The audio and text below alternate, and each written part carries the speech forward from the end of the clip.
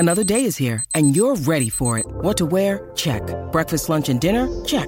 Planning for what's next and how to save for it? That's where Bank of America can help. For your financial to-dos, Bank of America has experts ready to help get you closer to your goals. Get started at one of our local financial centers or 24/7 in our mobile banking app. Find a location near you at bankofamerica.com/talktous. What would you like the power to do?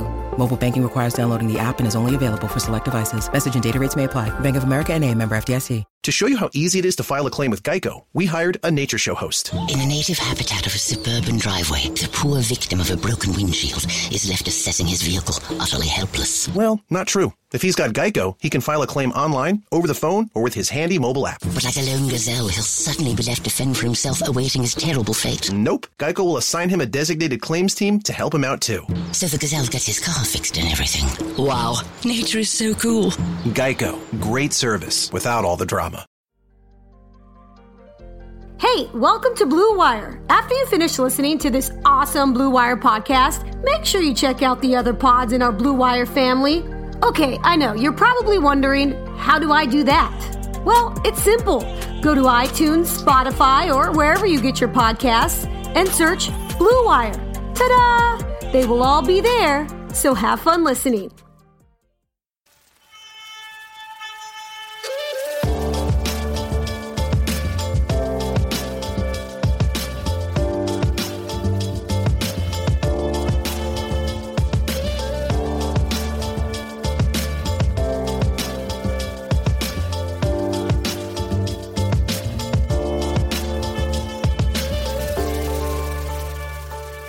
Hello Bulls fans and welcome to another episode of BullsHQ, a Chicago Bulls podcast for the Blue Wire Sports Podcasting Network.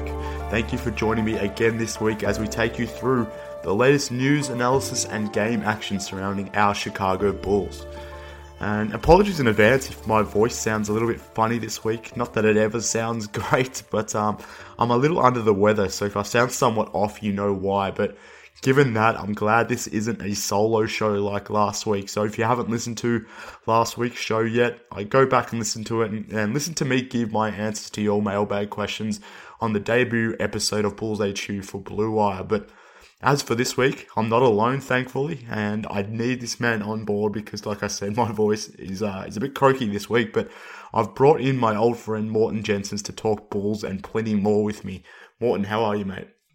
Hey, Mark, I'm doing well, and I want to ask you the same, but I can hear in your voice that you're not doing that well. Look, I won't complain too much, but I'm a bit of a road dog, Mort, so I've got plenty of spirit and soul to get through this podcast, but I'm okay. But been a little while since we talked. How's things been? Things have been going well. How about you? Good, mate. Good. I'm looking forward, or I'm counting down the days until the end of the season. To be honest with you, We're only about 2 weeks left, and it's going to be an interesting week coming up for the Bulls because it's probably going to be an interesting 2 weeks because the next 2 weeks are probably going to define what the draft order will be. I want to talk a little bit later about that a little bit later on, but I wanted to start off the top here with Lauri Markkanen being ruled out for the season, which is, I guess, makes complete sense. I had been calling for Lauri Markkanen to be shelved, given that there was really nothing to play for, but I didn't necessarily want it to go down this way, given the potential health scare we're seeing with Lauri Markkanen. Right. So for those unaware, Lauri Markkanen has been ruled out for the remainder of the season due to suffering extreme fatigue. He was complaining of an elevated heart rate and as such had to stay overnight in Toronto the other week, or last week I should say, after the Bulls lost to the Raptors, and he basically had to go through a series of health checks and they all came back fine, which was pleasing, but he will be wearing a heart monitor for the Bulls doctors to sort of just monitor his situation and to see how he's progressing. But anytime you've combined a situation where a player's not feeling well, they're feeling exhausted and they're complaining of an elevated heart rate, it's kind of scary. Yeah, it is. I actually had to wear one of them myself when I was when I was a bit younger. I was going through some health stuff as well. And thankfully, it's not something that bothers the body too much, but you're constantly aware of it. And I was told by my doctor back in the day that because you're wearing that apparatus, your anxiety level might actually go up, which could affect the results. Yeah. So you have to basically just forget about it the best you can. But it's absolutely scary. It's a serious condition, and here's the worst case scenario. That is, they discover some sort of defect with his maybe his heart rhythm or something that could potentially compromise his NBA career. Let's hope that's obviously not the case, because that would be horrific for him, drastically. So, knock on wood, all is good and all is fine. But yeah, that was definitely a scary way to end the season. You would almost prefer it was like, if it was a hand or a knee or something else, right? Yeah, I mean, that's why it's scary, because it's heart related. So hopefully it's just a minor thing that, can be quickly corrected, or maybe it's something that doesn't rear its head again. But to your point, hopefully anything to do with the heart is somewhat scary. So let's hope it's not anything significant for Markkanen, and that for whatever reason it's just a one-time thing. Because we don't need that as Bulls fans, but more importantly, Lauri Markkanen doesn't need that for his career. So hopefully, fingers crossed, he is healthy and he's proven so over the coming weeks. But thinking more holistically, what do you make of Lauri Markkanen this season and his second season? How would you rate it, I guess? Well, I didn't really have a grade prepared, but it's high, like an A- or something like that. He had a very good second year. I think part of his stat line was really compromised by the fact that he missed so much time early on, and it was his shooting elbow that was hurt initially. I've been very vocal about this for months. When I followed him last summer during his Finland games, it was very apparent to me that he looked a lot better, because we had the year prior to that in with the Eurobasket to compare him to, in international competition. His comfort level was obviously so much higher this time around, but his skill set and the way that he would use his body and understand, how far can I go with this? Where can I go, with my limitations or my, my athletic ability? Where can I be the most effective? Like, he just played so much better the second time around. And it was so obvious to me that he was going to take a pretty significant leap. And then the damn elbow injury happened, and you could just see when he came back, he was gunning, but he was once in a while, like, touching that elbow, running back down the court. Like, it was in his head a lot. And I think it took at least a month, maybe a little bit more, before he really started getting comfortable. So when I'm looking at his numbers, and I realize there's more to the game than just numbers, but I'm looking at those, I'm seeing, a very nice stat line, but I'm also seeing one that could have been, significantly better had he not been hurt initially. Yeah, I 100% agree with that. And to add to that, basically his numbers from his rookie season to his sophomore season didn't really improve. When you look at it on a per 100 possessions basis, they pretty much remained stagnant, and it was actually eerily similar sometimes. His field goal percentage was basically as is. His 3-point percentage didn't really move. His true shooting percentage barely moved.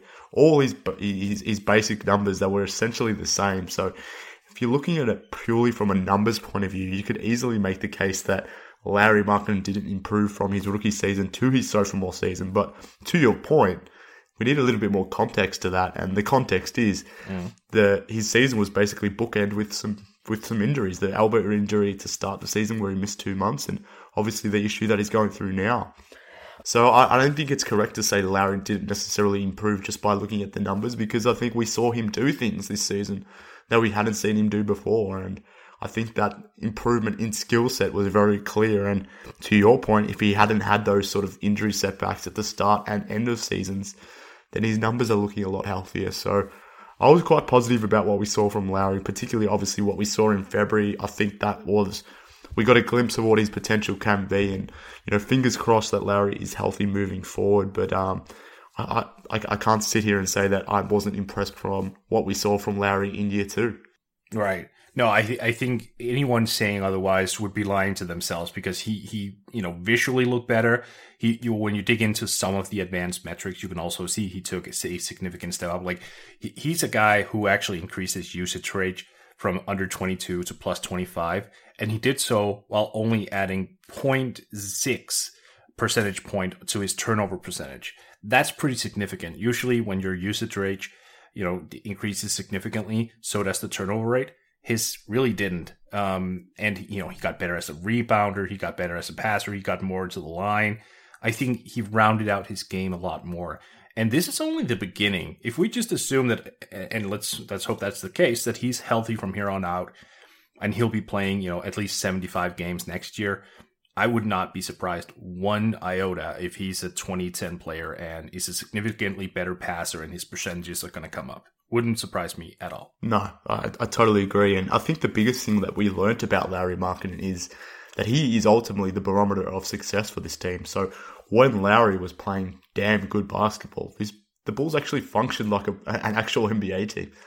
They played 500 basketball and looked like a proper NBA team. But when he was down, when he was hurt, when he was sort of coming back in those first 2 months, and obviously in that last month as well, when Lauri was sort of struggling, when he was down, the Bulls were down too. So if nothing else, he is clearly established for everyone to see that he is the man for this Bulls team. How he goes, as will the Bulls. So I think that is a positive too. Now, obviously, you can look at that. If you don't have a positive view of Lauri Markkanen, you could probably point to that and maybe look at it from a negative angle. But to me, for a former number 7 pick in his second season to establish that basically as he goes, so does the team, I think that can be viewed as a positive as well. So here's to hoping Lauri gets healthy over the off-season and comes back a better player next season. But in other news, the Bulls have signed Walter Lemon Jr. So for those who are unaware, Lemon Jr. is a point guard for the G League affiliate, and the Windy City Bulls season is currently over. So in need of some healthy bodies here, Mort. The Bulls basically have no one on the roster at the moment, given all the injuries they are fielding. They've actually signed Walter Lemon Jr. for the remainder of the season here. So pretty good news for Lemon Jr. And if we've been reading some of the quotes from Lemon Jr., he's a Chicago-based kid. He's thrilled to be part of this team, even if it is only for 2 weeks. But I'm happy to see the Bulls make this signing. It's one that they needed to make, given that they have no bodies on the roster. They can barely field a minimum amount of players to actually go around. But it's actually a bit of a heartwarming story too. Yeah, absolutely it is. I mean, look, when you have young kids, well, he's not a kid. He's what, 25, 26? I mean, he is, but I mean, the Bulls have got... Yeah. We consider the Bulls a young team, and they've got a roster full of 25 and 26-year-olds. So I'm just happy for him. Yeah, exactly. And that's my point. Whenever someone, gets an NBA opportunity, that's always heartwarming, even if it's the end of the season. We saw Andre Ingram in LA. And the fan support there was obviously fantastic last year. And again, this year when he got signed, or at least called up, they didn't renew his 10-day. But yeah, I mean, Lemon Jr. gets a chance, and we'll see. He hasn't been active yet, as far as I'm concerned. I don't remember him playing last time. I didn't even see the last Bulls game. He wasn't active by then, right? He was signed in between games. Yeah, I don't believe he hasn't made his debut yet. I think it will be tonight. So I should mention that we're actually recording this during the Bulls, or just before the Bulls playing Toronto. So that's how committed we are to this Bulls team. We don't even give a shit they're actually playing, but and rightly so, because tonight against the Raptors they're actually starting Archie Diacono, Shaq Harrison, Wayne Selden, Sampson at power forward. He's definitely not a power forward, but they need someone to play power forward, and Robin Lopez. So that's the starting 5. There's not much behind that bench unit, or that starting unit on the bench. So no wonder they need to bring in Walter Lemon Jr., but he will presumably make his debut tonight. So many point guards for the Bulls this season overall. I mean, when you look at it, Tyler Ulis, Cameron Payne, Shaq Harrison, I mean, Ryan Arcidiacono, who's been terrific. It's so many guys.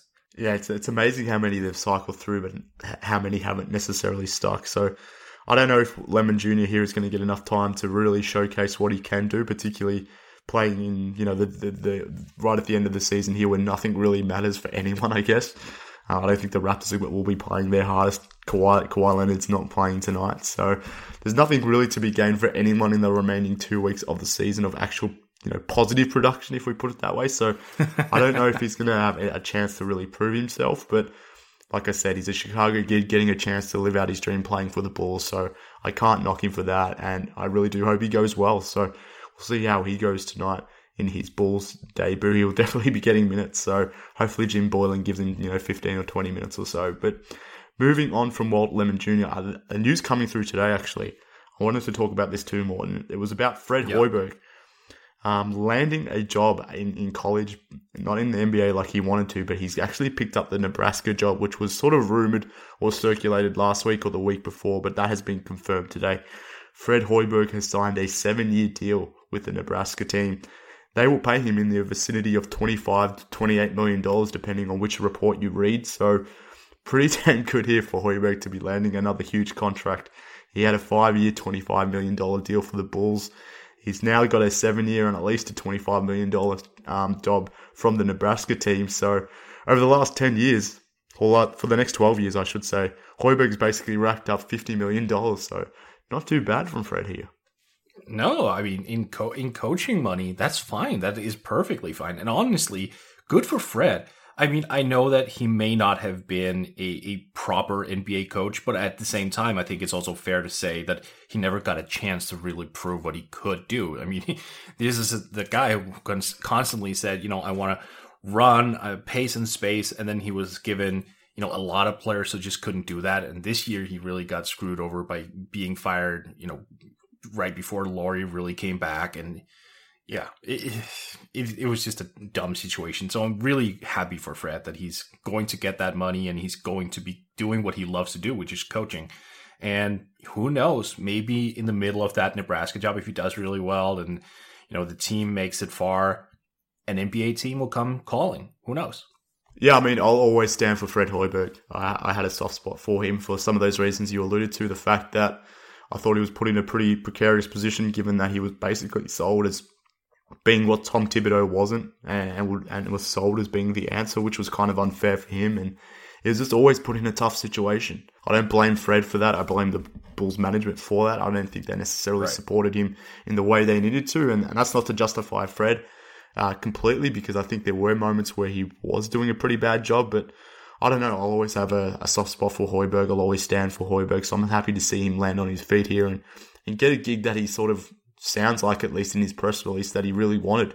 He's got roots and ties to Nebraska, so it makes sense for Hoiberg to go back to that college level and to make bank and be the mayor once again. So I'm happy for Fred Hoiberg, but I guess accompanying this news today is Casey Johnson basically put out a piece, one putting out the news of Hoiberg, but also within that piece alluding to the fact that Hoiberg getting the Nebraska job basically doesn't change the Bulls' position on Jim Boylen, which I guess you would expect him to say, or you would expect sources to tell Casey Johnson. They're not going to obviously voice anything differently this time of the season, but I would also say that John Paxson particularly has been pretty vocal in his stance of supporting Jim Boylen, so I don't think we should read into Fred Hoiberg landing the Nebraska job as a bit of an exit here for Jim Boylen and the Bulls. So because Fred Hoiberg has landed this deal with a college team with Nebraska, his first season with Nebraska, that the amount of, let's call it $3.5 million that he will make next season, that will be offset against the $5 million that the Bulls owed him. So the Bulls will only be on the hook for $1.5 million roughly for Hoiberg next season, and about $1 million for Jim Boylen next season. So they won't be paying too much for their coaching search or for their coaching position next season, which would lead, I guess, some to assume that they will do a bit of a coaching search. But based on the narrative going around and all the reports that we have, it doesn't appear that the Bulls will be moving on from Jim Boylen next season.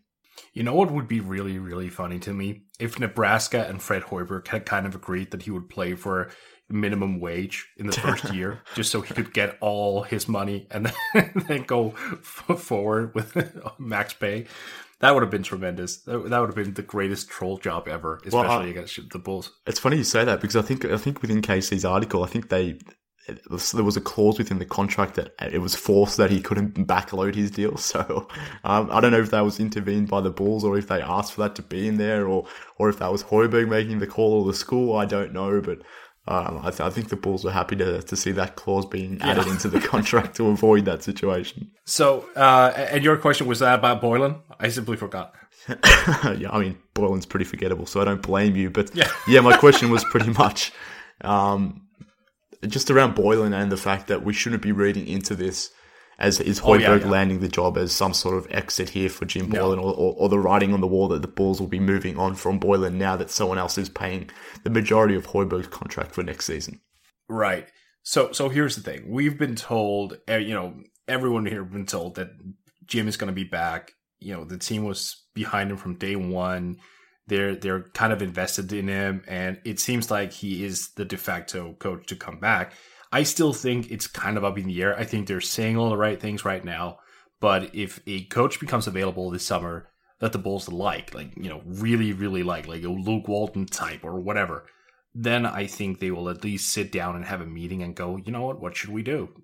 Do we stick with the guy that we've been in the media talking up for the past couple of months, or do we go with the brand name coach who we believe is better? And I have to assume that they would go with the latter, but it's the Bulls, so you don't really know for sure.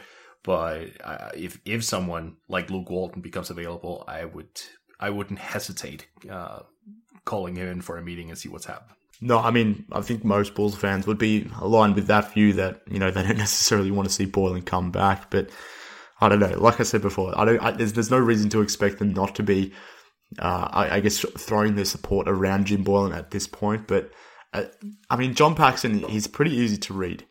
He's very direct, and when he likes you, he makes that known.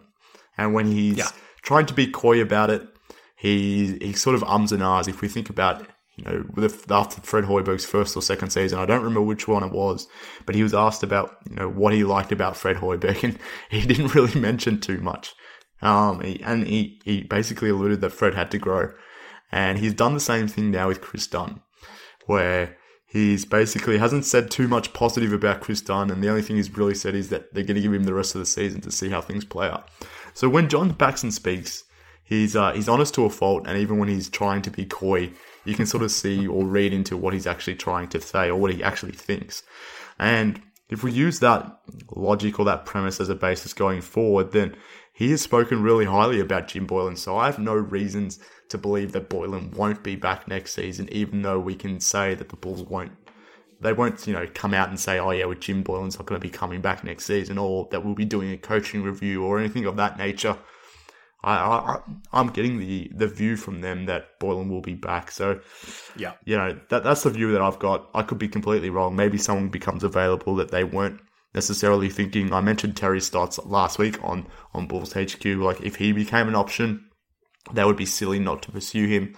So maybe things change. It's a fluid situation, but based on the information we have on deck right now, I think Boylen will be back next season. But if he is back, I actually have a problem with the Bulls paying Boylen with what they do. I've made it very clear that I'm not a Jim Boylen fan, but if they do bring him back and they do not renegotiate his term of his final year, which is $1.6 million next season, only $1 million of that is guaranteed. But if they bring him back for that amount, and Fred Hoiberg is earning $3.5 million with Nebraska, I think that is completely embarrassing by the Bulls to be paying their head coach so much less than a college coach. This is one of the biggest markets in the NBA, and to be paying a coach in sports, to be paying your head coach only $1.6 million, even if I think he's not a good coach, to only be paying him that amount of money, I think that's highly embarrassing. So if they do bring Boylen back, I do hope they actually give him a bit of a bump to actually, if nothing else, just from a PR standpoint, just play the PR game and just at least make it known that you actually pay your coaches for a position that they should be paid for, an amount that they should actually earn. You don't want coaches in the NBA being paid less than the guys in college. So I don't know. That's just my rant on that. I'm actually somewhat supportive on Boylen in some senses. Well, I like the fact that you're sticking up for him from a financial perspective. I think we all should, really. Yes, I agree with you all the way. $1.6 million for an NBA coach in 2019. That's appalling. It would be so on brand of the Bulls to look at this as, oh, this is great value, let's go with it. Because as we all know, there is a significant level of interest in the finances with this team, to put it mildly. Yes, I think they should renegotiate. And if they're only, interested in having him like for next year in terms of guaranteed money, double it at the very least. I mean, Fred Hoiberg got $5 million a year right off the bat. Yeah. So no, it's utterly ridiculous. The Chicago Bulls are one of the most well-known brands in the entire world. Like, if you have a Bulls cap on and you go to the Philippines, and I know this because I've tried this exact example, like, they will know, regardless of where you're in the jungle in some Philippine island, they will know, oh, Chicago Bulls. Yes, sir. I mean, it is one of the most recognizable brands ever. So paying your head coach $1.6 million, yeah, that's a sham. Well, I mean, people are listening to a podcast by an Australian who's got a Danish guest on. So the Bulls are a global brand. I mean, that doesn't need to be stressed more. I mean, that's just a fact. So if they do bring Boylen back, which I don't want to happen, but if they do, pony up and at least pay the man $3 million, something that's replicable of an actual minimum wage that you would expect for a coach, or not a minimum wage, but a somewhat serviceable wage. Because if you're going to be serious about it, let's be serious about it. Pay him an amount that he actually deserves. So that's my rant.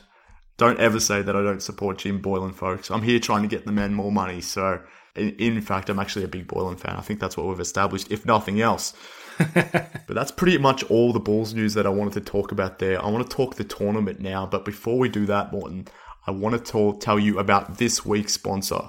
Alright guys, we've got an announcement to make. Blue Wire is teaming up with Harry's to make sure our listeners are shaving comfortably.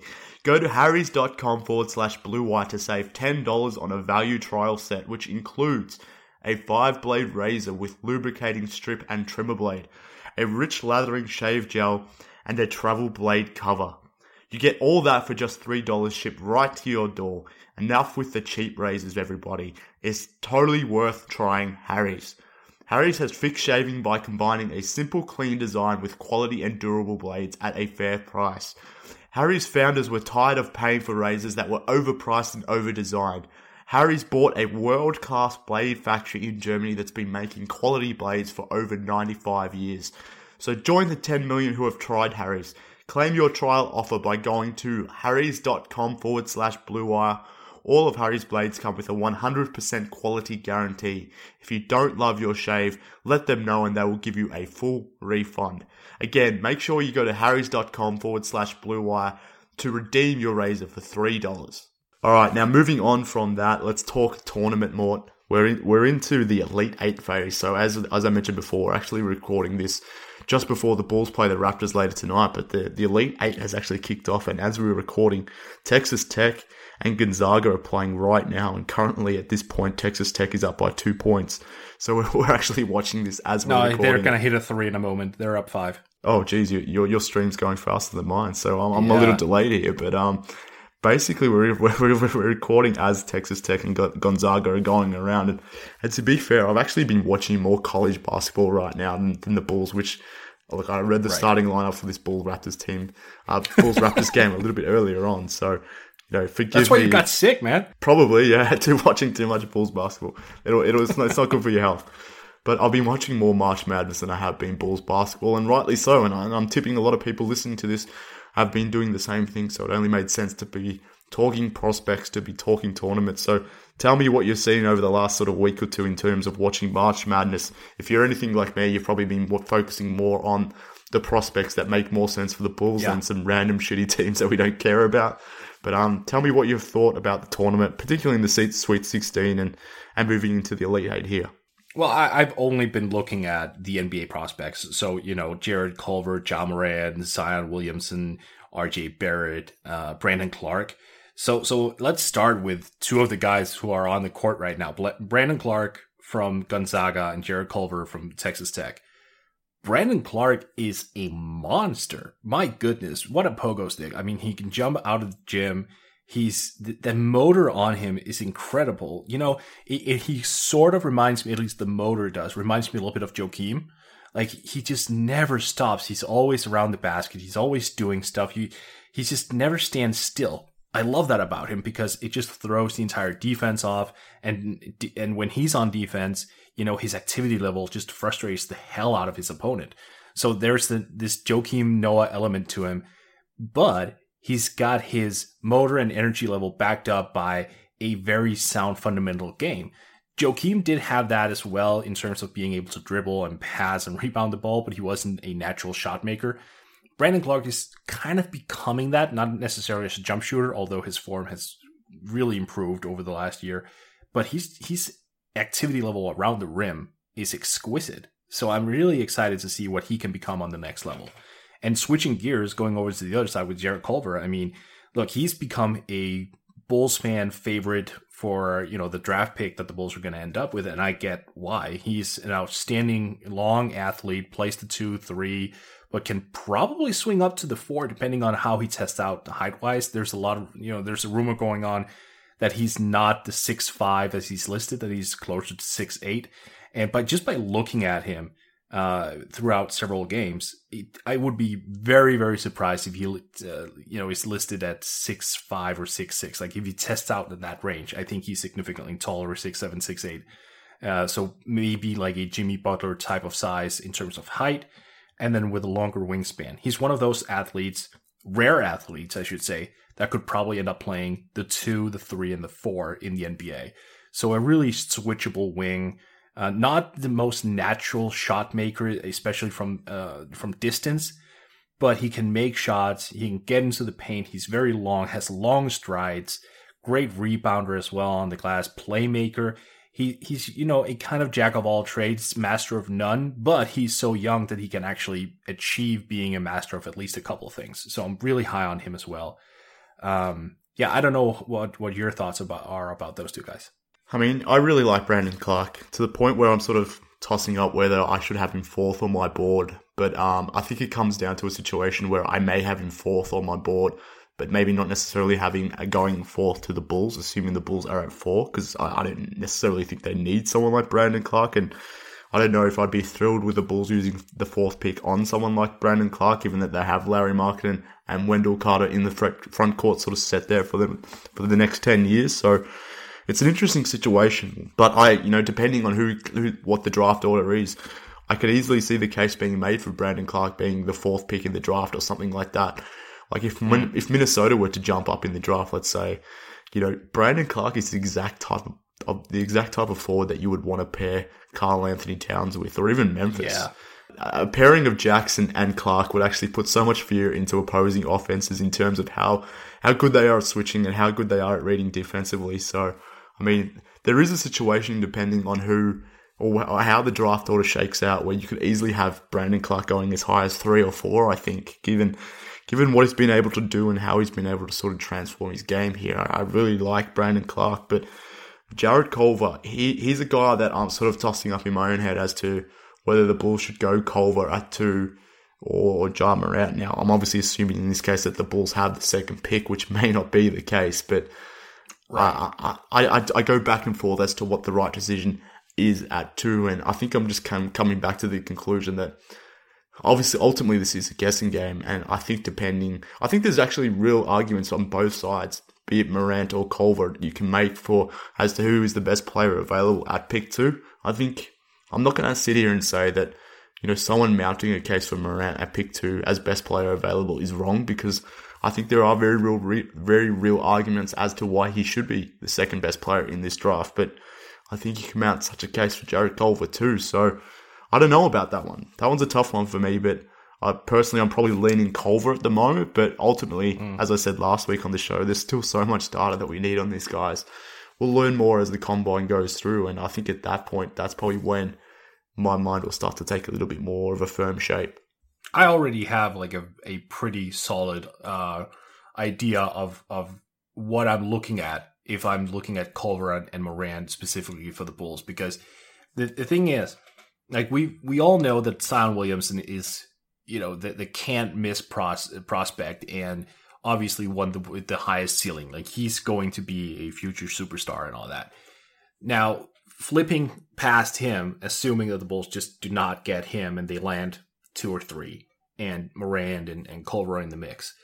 So basically what you have to gauge is, does the potential of Ja Morant, is that able to materialize in Chicago when you have so many offensive players already present? Like you can't move Zach LaVine off the ball constantly. He needs to be on the ball. He's a rhythm player. He also needs to get to the rim. He needs to be able to draw fouls, all of these type of stuff. Lauri Markkanen, we've seen what happens when the offense kind of ignores him. He just goes into these lulls, which is, not on him, honestly. I mean, how many times have we seen him pop out and be wide open for 3 with Chris Dunn or Zach LaVine just ignoring him entirely?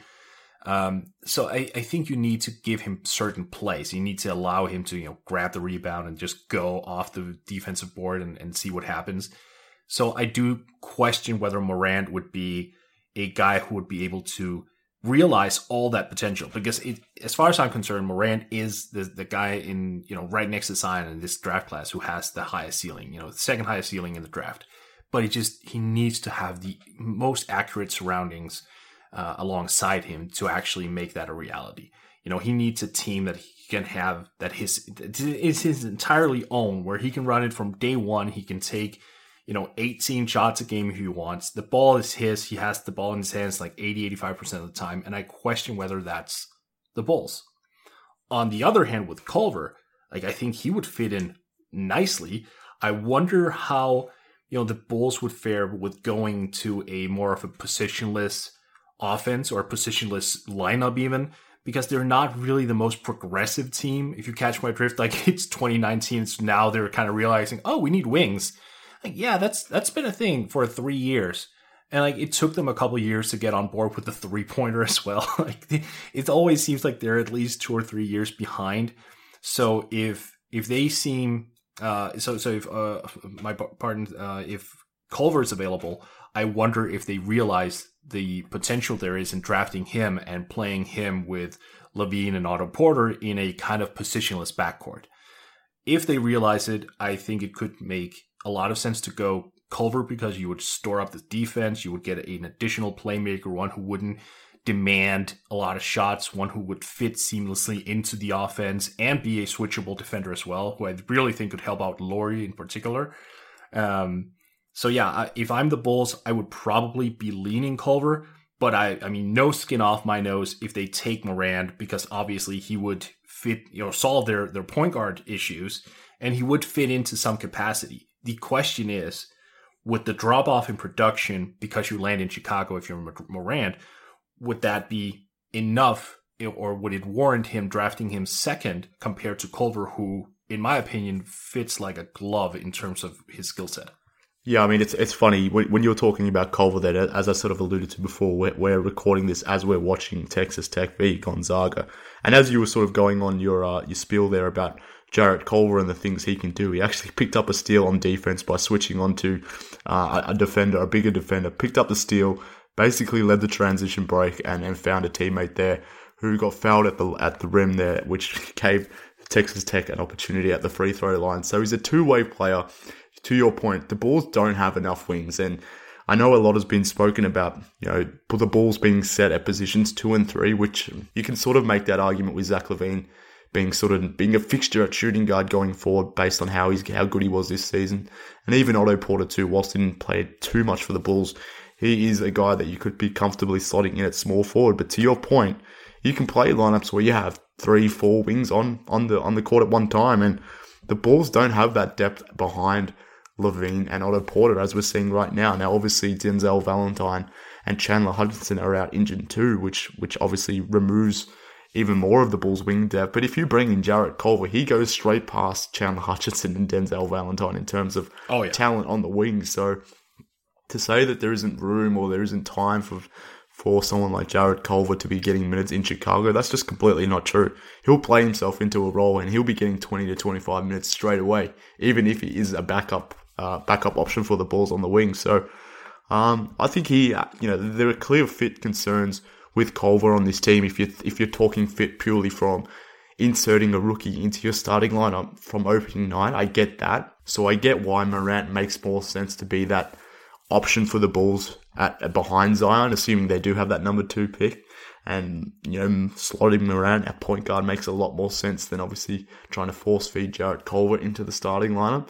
That probably won't work from opening night, but to say that Culver doesn't have a fit here or shouldn't be an option for the Bulls, I don't buy that at all. But like I said, I think there's a reasonable case to be made for either or, but I don't know which way I'm leaning just yet. But if nothing else, I've come to the conclusion that I definitely do not have RJ Barrett anywhere close to going number 2. So I think that's been made clear for me after watching Duke yesterday. So I don't know about you, but look, it's easy to hate on RJ Barrett, I guess, but And in that first half against Virginia Tech the other day, or yesterday even, where Duke just narrowly escaped with a win. I don't know how they did it, but they got that win. I mean, that first half that we saw from RJ Barrett is exactly why I'd be fearful of ever having RJ Barrett on my team. So I don't know. I don't know about you, but I'm not high on RJ Barrett at all. Yeah, no, I agree with you. The thing about Barrett is this: if everything in his game is ironed out, and obviously that's a big task, but when you're in 18, 19, he's 19, right? 19 years old, obviously you are going to improve. But if he irons out his shooting game and his aggressiveness, like knowing when to be aggressive, when to back off, and maybe just becomes a little bit more crisp of a defender, then a lot of those issues are solved. The thing is, he seems just hell-bent on doing things his way. He seems hell-bent. Like when he's on the perimeter, and sometimes he'll have a wide-open three, but he'll also have a lane sort of to the basket, and he's just hell-bent on taking that weird lane. And if a defender rotates over, no, he's still going to go up. Whereas, sometimes you just want to scream and keep it simple, stupid. Like, just take the three. It's fine. It's what you need to do in the NBA level anyway, because that lane that may be open against, Virginia Tech or whatever, or, should not be open in the NBA game, I should say, because defenders are quicker and will rotate and whatever, like a lot quicker. So, yeah. I think he lacks some basketball IQ, which is a horrible, it's a horrible moniker. The basketball IQ monitor it's outdated, but you know what I mean, right? He seems not to be in his own skin as much. Like he seems to be doing all these kinds of weird things, whereas he could just take simpler decisions with and without the basketball. And you have to wonder, is that something that can be ironed out? Or is that something that's just instilled in him like Joel Green? He came into the league as a chucker, went out of the league as a chucker, came back into the league as a chucker, but in an era where chucking was more acceptable, and now he has a role. I'm just not sure what he is, and that scares me. Well, I mean, if RJ Barrett had the athleticism of a Jeff Green or a Gerald Green or any other bloody Green that's gone through the NBA, then maybe it's a different proposition, because I think that's one thing that's become clear, that this guy isn't a super duper wing athlete. I mean, that's not to say he's a bad athlete. I mean, he's very good in transition. That's probably the most redeeming quality that he has right now, that he's a great scorer in transition. But I don't know how much that will transfer over to the NBA. It probably helps him now that he has an NBA ready body against competition that he's playing against often, which are going up against guys that don't have that NBA ready body. So will he be as effective in transition that he currently is now when going against NBA athletes? I don't know what the answer to that is, but I don't know. Barrett frustrates me because you do see positives from him. I think it was in the first quarter yesterday where he made this amazing quarter-court pass into the lane. He just whipped it with his left hand, went through the entire defense and found one of his teammates at the rim there for the easy bucket. Those are the kinds of plays where you sort of sit there and go, okay, RJ Barrett actually has a lot of skill. But then he makes, for every good little move he makes like that, there's probably 5 other moves that he has where you're just sitting there going, why did he do that? Well, he can't go right at all. He can't dribble at all to his right. He's very left-handed predominant. He's not, like I said, he's not a great athlete, so his separation isn't good in terms of creating separation generally. But the fact that he can only go one way, he makes himself very easy to be defended. Now, as you alluded to before, RJ's only 19 years old compared to Brandon Clark, who'll be 23 once he suits up for his first NBA game. Maybe that 4-year age bracket's enough to sort of say, I'm going to take a punt. Let's put RJ in an NBA system. You get 4 more years out of him. Maybe you can sort of coach some of that stuff out of him. But at the same time, I don't know, man. I just don't see it with RJ Barrett. I think he can be a productive NBA player, but ultimately it's going to come down to him and what type of NBA player he wants to be. If he wants to be that sort of high usage lead guard, a James Harden type of player in the NBA, I think if that's what he wants to be and the team that drafts him tries to make him that, I don't think it's going to go very well at all. Right. I think, when you look at Barrett, I think the upside is a lesser athletic type of Tracy McGrady. Like McGrady was never, a efficient 3-point shooter. He was in the 70s in terms of the free throw percentage. He was never like in the mid 80s or anything. He was one who needed to produce a lot of volume to get a lot of points. And I think Barrett, in that sense, from a statistical perspective, is more so that type of player than he is like a James Harden, who will consistently have true shooting percentages of like 60 plus. And you just have to factor that in today's league as well. Like, offensive efficiency has become such a huge thing, such a huge vital thing for coaches, for GMs, for just organizational structure. So you have to figure out, okay, what does he provide me offensively if he isn't going to be, a dominant defender? Like, for example, Jared Culver predicts us. Like, Culver himself is not necessarily a strong offensive player when it comes to the percentages, but his defensive impact and his ability to not be a high volume player kind of offsets that. So it comes down to role, right? Like, what type of role is RJ Barrett willing to accept? What kind of role does a team have to offer him? And is it a good match? With the Bulls specifically, with Zach LaVine, Otto Porter, Lauri Markkanen there, I mean, no, I don't like that fit at all. No, neither. I mean, it's not a seamless fit. If people want to talk about, Jared Culver not necessarily being the greatest fit for the Chicago Bulls, and I don't know what argument they can make for RJ Barrett being a better fit than Culver. I mean, he's a worse shooter than Jared Culver at this point. So RJ can't necessarily shoot. He wants to have the ball in his hands. He can do some things with the ball in his hands. But I just don't like him at the moment. And I shouldn't say it that way. It's not that I don't like him. It's just I don't rate him as highly as some probably do, and I think a lot of it's based on the hype of him coming out. Like, Cam Reddish at the moment is still getting love as a top 5 or a top 7 or 8 pick. And to be honest with you, I didn't even notice Cam Reddish wasn't playing in the game yesterday. And that's probably a compliment at this point, because had he been playing, he's probably shooting really poorly. He's probably shooting 25 or 30%, and I'm probably being critical of him right now, saying how bad he was. But the fact that he didn't play, I didn't notice him. I'm not actually going to sit here and say he did anything bad, which is kind of sad for Cam Reddish, but he's still getting by because of that hype. And I think that sort of applies for RJ Barrett too, that, he had so much hype coming into this college season that I think he's still getting by on some of it. But at this point, I think he's a borderline top 5 pick, and I'd be kind of disappointed if we went through this ordeal of this ball season to be ending up with RJ Barrett. But look, I'm sure some people will think I'm crazy for suggesting as much, but as I say that, Jared Culver just makes a steal on the one end of the floor, goes down and hits a step back jumper. So you're not going to see RJ Barrett doing that, because RJ Barrett doesn't play defense. So I don't know, maybe I'm killing him too hard, but that's just how I feel with RJ at this point. No, I think that's fair. And to your point about Cam Reddish, I mean, he's been just horrible all year long. Just not been able to shoot, and a lot of people are speculating that, he'll get that shot in, and when he goes to like a further line and the court is more spaced out. And I get the thinking behind it, but I don't necessarily agree with it. I think, he shies away from contact. He's just not that engaged. He's kind of overrated as a shooter. I'm not seeing it. And it's so funny because when we came into this season, with the whole, Duke might have the first, second, and third pick in the draft. Now 2 of the 3 are looking like, they should probably be drafted outside the top 5. Well, you can make an argument for Barrett in the top 5, but Reddish, in my opinion, no, not whatsoever.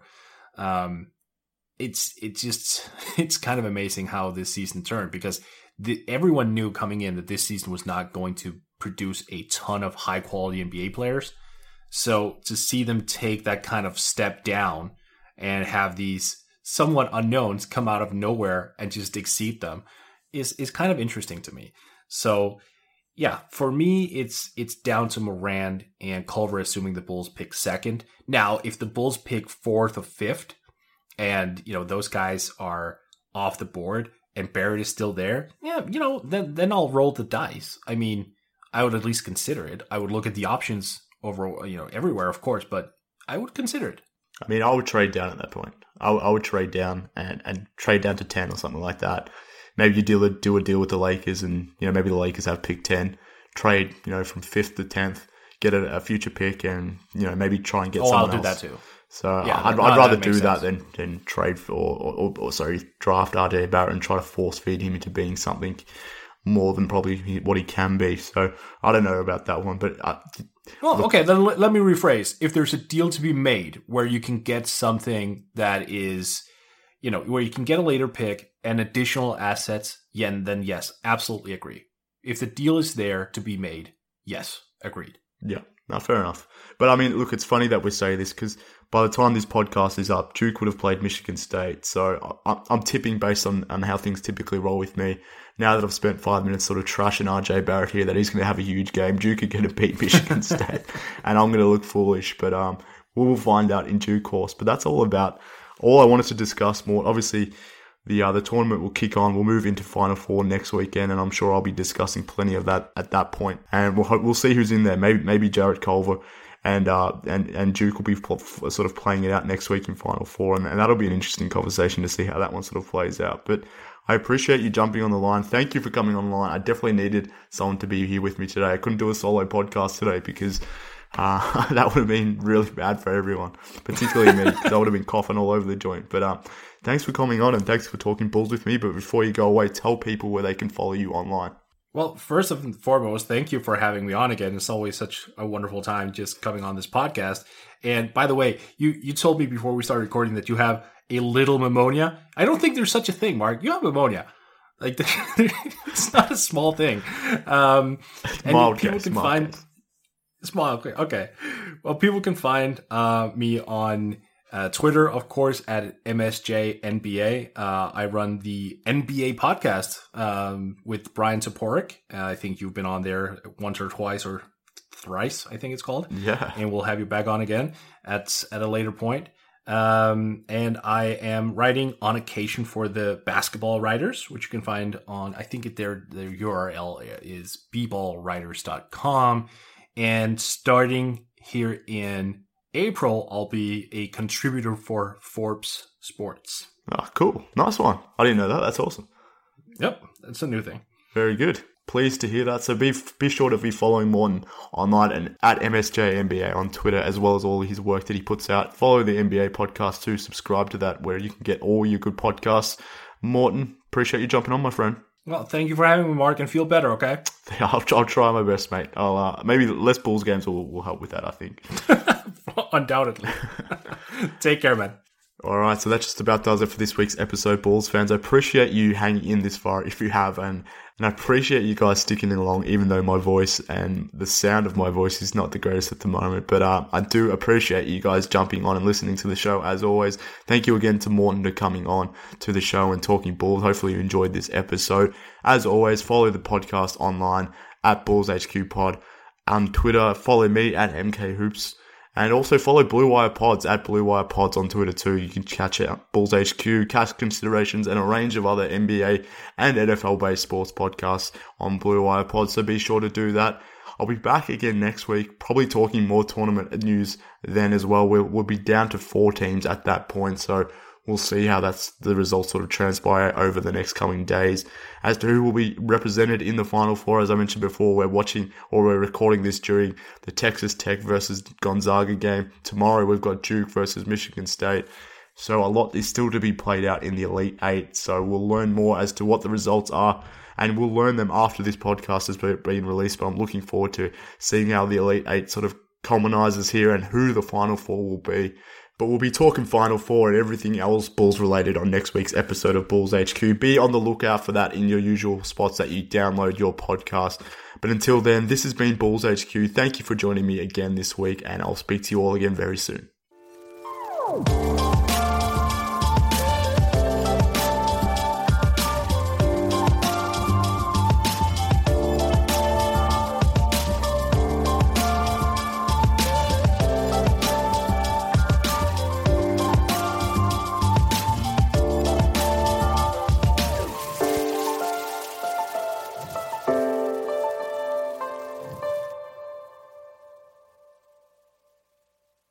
I'm Amira Rose Davis, historian and co-host of the sports podcast Burn It All Down. And now I'm hosting the new season of American Prodigy, all about Black girls in gymnastics. For the last 40 years, Black gymnasts have moved from the margins to the core of the sport and changed gymnastics along the way.